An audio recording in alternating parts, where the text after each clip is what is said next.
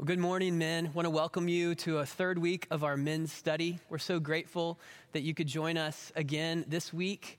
My name's Robbie. I'm one of the pastors here, and it's a joy to jump into this series with everyone. I hope you're finding the rhythm of meeting in your groups. And as we come around God's Word this morning, I just want to connect a little bit what we did last week to what we're doing this week. Last week, if you remember, we were in Luke 5, and Brent was talking about this miraculous catch of fish where Jesus confronts Peter, who's had a tough night fishing, and says, I want you to throw the nets out again. And when he does, Peter obeys Jesus' word, and what happens is spectacular. Peter ends up bringing in more fish than he's probably ever seen in one place. And Peter's overwhelmed by who Jesus is and his own sin. And what he ends up doing is asking the Lord to depart from him because he's a sinful man. And so he sees the glory of Jesus. He sees his sin. And it's this picture of faith as he comes to Christ, and Christ invites him to follow him. And Peter and the other disciples actually leave everything behind and go and follow Jesus. That's one picture of faith. In the next passage after that one, we have a leper coming to Jesus. And he says, as he approaches Jesus and falls down and begs Jesus, if you will, you can make me clean. And the Lord touches this untouchable person and makes him clean, and we have another picture of faith. Now, as we move into today's lesson, we focus on this next section in Luke 5. We'll see another picture of faith, and it's also a preview of the kingdom that Jesus came to inaugurate. So follow along with me as we read Luke 5, verses 15 through 26. But now even more, the report about him went abroad, and great crowds gathered to hear him and to be healed of their infirmities. But he would withdraw to desolate places and pray. On one of those days, as he was teaching, Pharisees and teachers of the law were sitting there who had come from every village of Galilee and from Jerusalem, and the power of the Lord was with him to heal. And behold, some men were bringing on a bed a man who was paralyzed, and they were seeking to bring him in and lay him before Jesus. But finding no way to bring him in because of the crowd, they went up on the roof and let him down with his bed through the tiles into the midst before Jesus. And when he saw their faith, he said, man, your sins are forgiven. And the scribes and the Pharisees began to question, saying, who is this who speaks blasphemies? Who can forgive sins but God alone? And when Jesus perceived their thoughts, he answered them, why do you question in your hearts? Which is easier to say, your sins are forgiven you, or to say, rise and walk? But that you may know that the Son of Man has authority on earth to forgive sins, he said to the man who was paralyzed, I say to you, rise, pick up your bed, and go home. And immediately he rose up before them and picked up what he had been lying on and went home glorifying God. And amazement seized them all, and they glorified God and were filled with awe, saying, we have seen extraordinary things today. This is the word of the Lord. Let's pray together. Father, we thank you for this portion of your word. We pray that you would help us to see Jesus and show us what it looks like to come to him and trust in him alone. Holy Spirit, teach us your word, and by your grace, help us to apply it to our lives. We pray in Jesus' name. Amen. So I want you to see a couple things today, and the first one is that this story gives us a picture of faith. It's important to know that faith is more than believing that Jesus exists. Everyone sitting there that day in Luke 5 believed that Jesus existed because they could hear him, they could see him. If they could get close enough, they could touch him and maybe even smell him. Jesus' fame was spreading like wildfire, and people were coming to see him from all around. Some came with excitement because they wanted to see something amazing, and some came with their needs. They wanted to be healed, like this paralytic. And some came with suspicion. They actually wanted to undermine what Jesus was doing. See, people come to Jesus for all kinds of reasons. That's still true. The question then and now is, are we coming to Jesus in faith? James says that the demons actually believe in God and shudder. So clearly, faith is more than believing that Jesus exists. It's more than going through the motions and being in the right places where a Christian should be.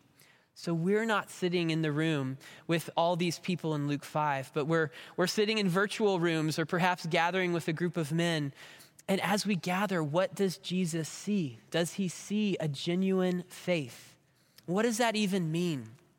Faith is coming to Jesus and trusting in him alone. That's the essence of it. And we can start to see this when we focus on two different groups of people in the passage. First, the religious leaders, and then the paralytic and his friends. So let's talk about the scribes and the Pharisees for a moment. These religious leaders, they come from all over, some from as far as Jerusalem, and they come to see Jesus. And we come to see what's going on in their hearts.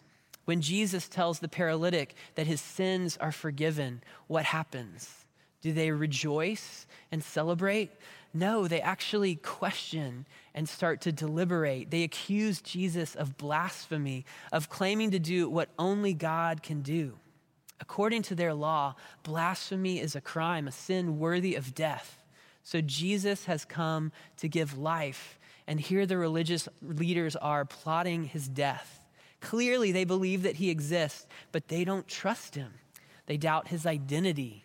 They question his intentions. They reject his authority. The religious leaders, they want power. They want control. They want wealth. They want to be known as people who do the right thing, but at the end of the day, they don't want Jesus. They come to him, but they don't trust him. They're face to face actually with the King of Kings, but they want to build their own kingdoms. Now let's talk about the paralytic and his friends. We don't know how long this man has been paralyzed. We don't know how many prayers he's prayed. We don't know how many treatments he's tried, but he and his friends have heard about Jesus. And on this day, they wake up and they decide to go do something about it. They're coming to Jesus and they're not going to let anything or anyone get in their way.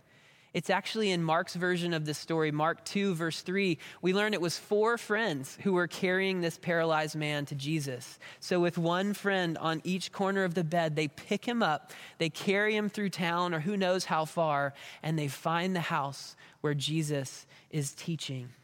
So imagine the friends as they approach. They're sweaty, their arms are aching, but they made it, they're here. And imagine now the man on his bed. Is he excited? Is he embarrassed? Is he worried someone's going to rebuke him for bothering the teacher? They get close enough to realize that they can't get close enough to Jesus. They're late. The seats are taken. There's no room at the front. So what do? Do they give up? Do they say, we'll come back tomorrow? No, they actually climb up the steps on the side of the house, which wouldn't be unusual to have back then. And they get to the roof and they start to tear open a hole in the roof and they lower their friend down into the room. In his commentary on Luke, Philip Ryken says, there's a time for waiting to see if God will open a door, but there's also a time to get inside, even if it means going through the roof to get there. And so there are these pivotal moments when faith calls for bold courage and Abraham leaves his home and Moses goes and confronts Pharaoh and David charges Goliath and these 4 friends tear a hole in the roof. So whatever Jesus was teaching, that lesson's over now. All eyes are on the paralytic on his bed, on the floor in front of Jesus. And occasionally people are probably looking up to see the sweaty faces of his friends looking down through the hole in the roof. And what happens next? Look at verse 20. It says, and when Jesus saw their faith, he said, man, your sins are forgiven. Isn't this shocking? Think about what gets Jesus' attention. It's not their appearance. It's not their talent. It's not their net worth, not their reputation, not their personality, not any of the things that usually get our attention. When Jesus saw their faith, faith is what gets Jesus' attention. And the essence of faith is coming to Christ and trusting in him alone. And that's what Jesus sees when he looks at the paralytic and his friends. They had nowhere else to go, no other hope, so they came to him. They didn't know what to do, but they had this feeling. They trusted that Jesus would know what to do, so they came to him. Listen to how Charles Spurgeon talks about faith. He says, to believe is to trust or lean upon Christ Jesus. In other words, to give up self-reliance and to rely upon the Lord Jesus. You might have heard this a little bit last week when Brent talked about Peter and his gifts as a fisherman, and Jesus is basically asking him to give up on self-reliance and trust Jesus. So this faith is a strange thing. It's more than just believing that an airplane can somehow get up in the air and fly. It's sitting down in our seat and entrusting our life to the pilot. It's more than believing that Jesus is a savior for sinners.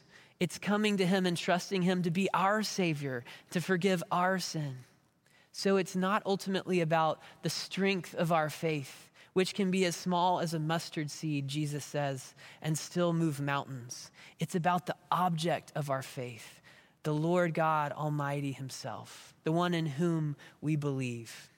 So Spurgeon adds, the Lord always owns a faith which comes toward him, however lame it may be.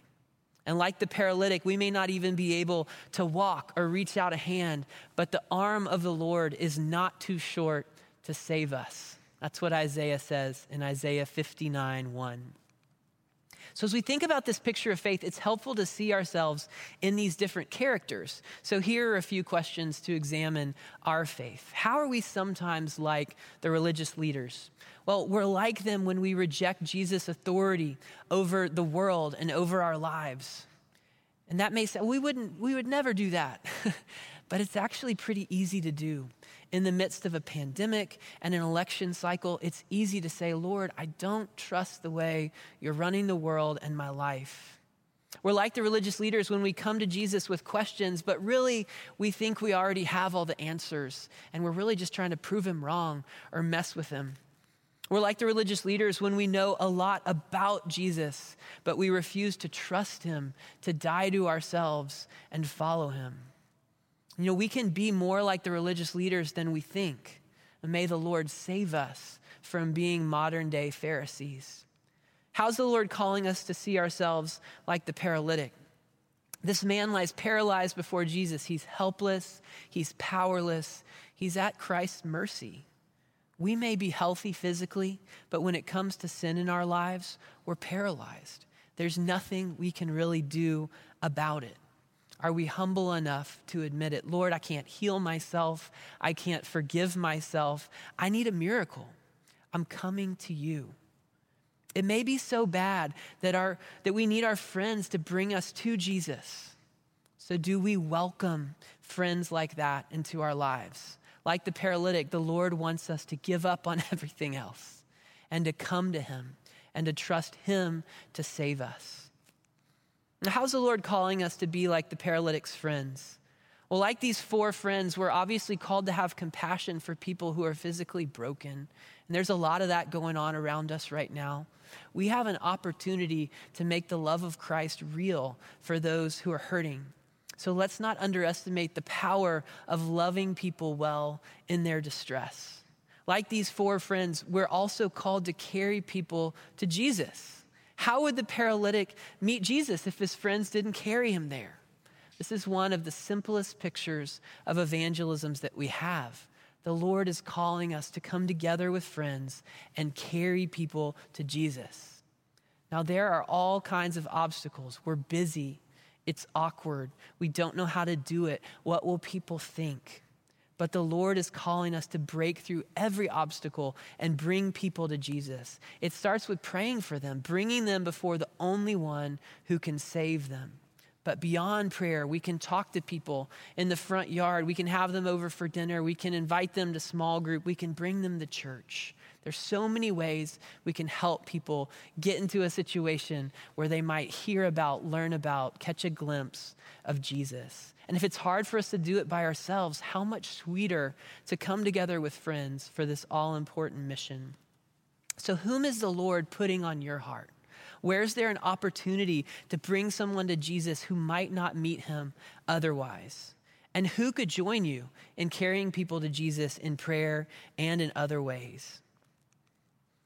So I want you to think about this. When it comes to carrying people to Jesus, whatever it costs, even if we have to fix a hole in the roof, it's worth it if we can help our friends have an encounter with Jesus Christ.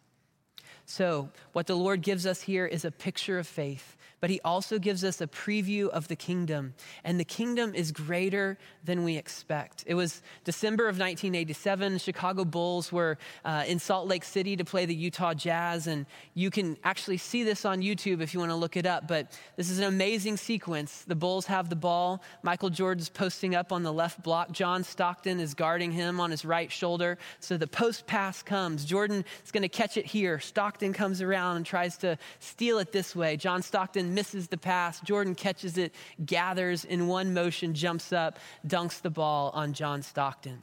John Stockton's 6'1", 170 pounds.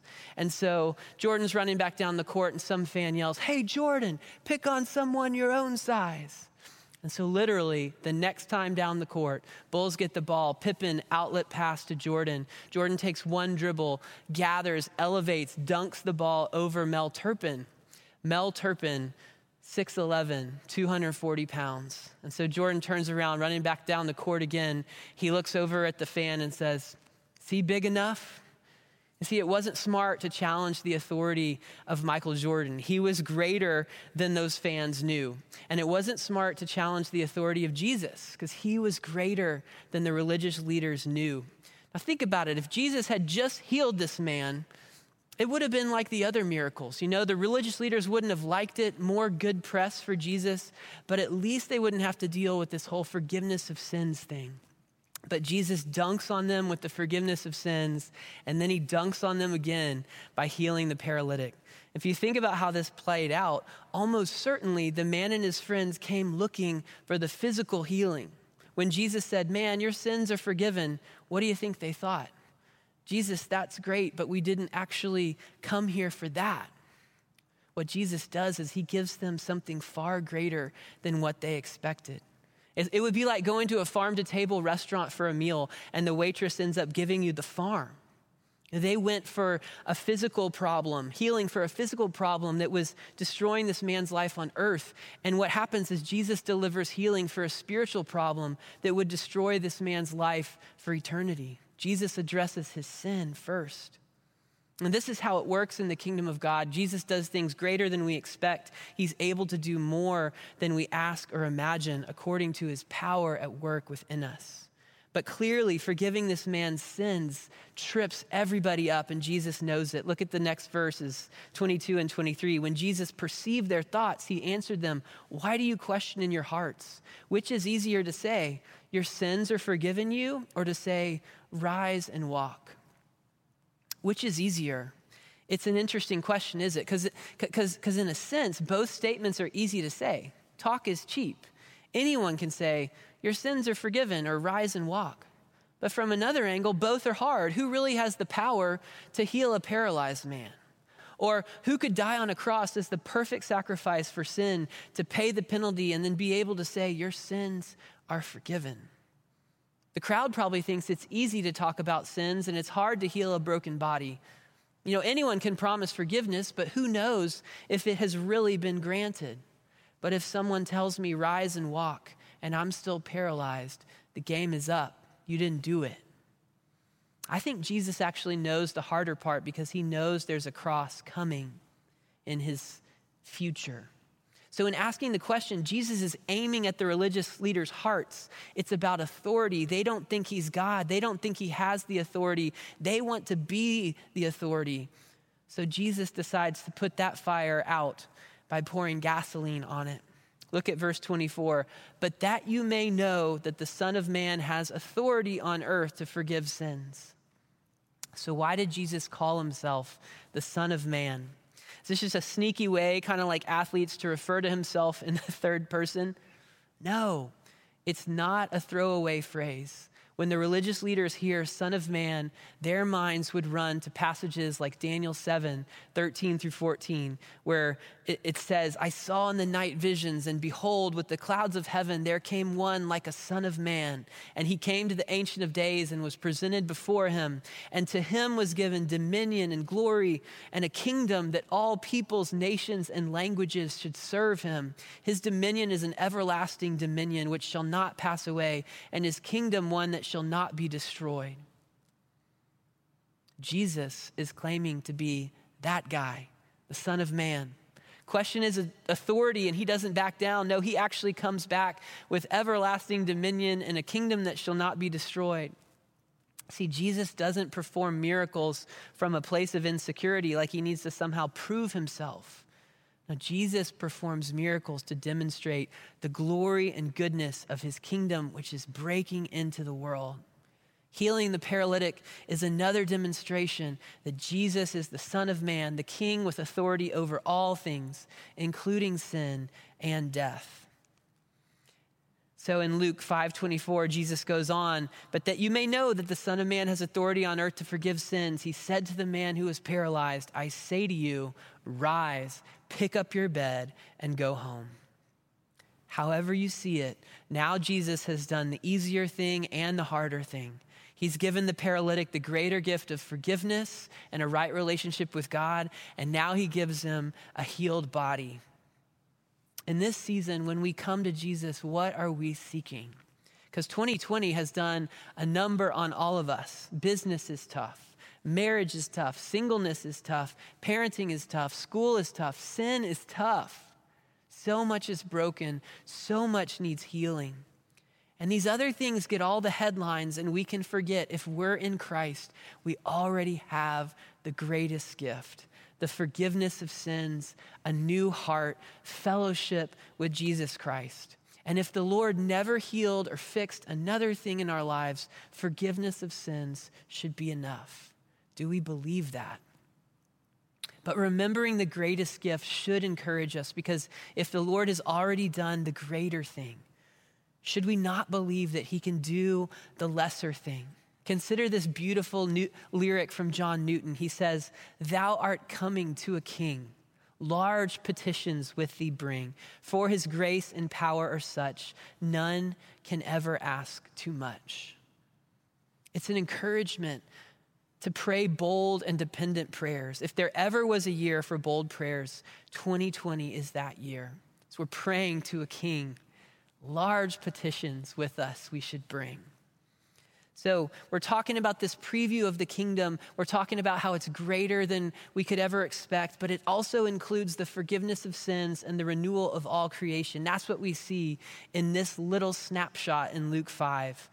In this quotation, Jared Wilson talks about miracles, and he says the miracles of Jesus are acts of heavenly normalization, which is to say they're isolated snapshots of the transformation of the broken world to the way it will someday be. That's basically saying that these miracles are these moments when everything that's not the way it was supposed to be seems to be set right again. For a moment, we see his kingdom come, his will be done on earth as it is in heaven. And we're reminded the kingdom is already here, and the kingdom is also not yet fully here. So we love what we see, and we long for more. It's really hard to have a big enough vision of the kingdom of God. Because when we think about the kingdom of God, different Christians focus on different things. Some Christians focus more on the forgiveness of sins. Some focus more on the way the Lord transforms society or culture. Some focus more on the end of the story, the new heavens and the new earth. And we all seem to struggle to keep the whole spectacular picture in view. But the kingdom preview in Luke 5 reminds us that it's not one or the other. It's actually all of the above. These different aspects of the kingdom exist side by side in Scripture, even in the same books. Just think about the book of Isaiah. In Isaiah 53, 5 and 6, we know these verses well from hundreds of years before Christ came. It says, but he was pierced for our transgressions. He was crushed for our iniquities. Upon him was the chastisement that brought us peace. And with his wounds we are healed. All we like sheep have gone astray. We've turned everyone to his own way. And the Lord has laid on him the iniquity of us all. So here we see the focus on forgiveness of sins and personal salvation. The King came to lay down his life for our sins. You go forward to Isaiah 61, 1 and 2, and we read, the Spirit of the Lord God is upon me because the Lord has anointed me to bring good news to the poor. He sent me to bind up the brokenhearted, to proclaim liberty to the captives and the opening of the prison to those who are bound, to proclaim the year of the Lord's favor and the day of vengeance of our God. This is the passage that Jesus quotes in Luke 4, just a chapter before, where he's in Nazareth and he stands up and reads that and he says, today in your presence, this scripture is fulfilled. And he gets run out of town because they don't like it. But the point is, this is a picture of the kingdom that's coming and how it's going to change things for everybody. And so what do we see in some of these stories? Jesus bringing good news to people who are poor, binding up people who are broken, setting them free from things like paralysis. And so this is an aspect of the kingdom as well. And then you go forward to Isaiah 65:17. It says, for behold, I create new heavens and a new earth, and the former things shall not be remembered or come into mind. And we have there, a little preview of what we hear more about in Revelation 21, which Paul Goebel mentioned a few weeks ago, that there's a whole new creation coming. And this is the first fruits. Jesus is the first fruits. And the world is being made new. And that is an incredible aspect of the kingdom as well. It's hard for us to keep all of that together, but that's all of what we're talking about when we talk about the kingdom of God. Theologian Herman Bavinck summarizes it this way. He says, the essence of the Christian religion consists in this, that the creation of the Father, devastated by sin, is restored in the death of the Son of God and recreated by the Holy Spirit into the kingdom of God. Isn't that a beautiful way to tell the story? Because we have creation, fall, and redemption. We have the Father, the Son, and the Holy Spirit. We have the finished work of Christ in his death and resurrection. And we have the kingdom of God.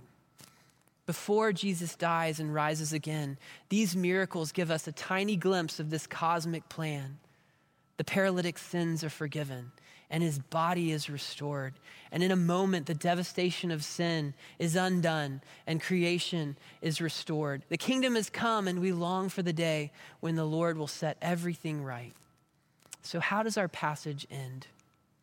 The last couple verses says, immediately the paralytic rose up before them and picked up what he'd been lying on and went home, glorifying God. And amazement seized them all, and they glorified God and were filled with awe, saying, we have seen extraordinary things today. And so he comes to Jesus in faith. He trusts in Jesus alone. He meets the King, and he experiences the power of the kingdom. And what we need to see is that a genuine encounter with Jesus always results in glory to God. When Jesus works in our lives, he gets the glory and we get the joy. So the former paralytic glorifies God every step. Just imagine every step he takes brings glory to God. Every word of his testimony as he shares it brings glory to God. He probably returns to his home and tells his family and friends about the glory of God. He's the man who came, carried on his bed, and he walked out carrying his bed. All glory to God. And his friends certainly glorify God. Their prayers for their friend have been answered. And then some. They did what they could. They brought him to Jesus. And Jesus did the rest.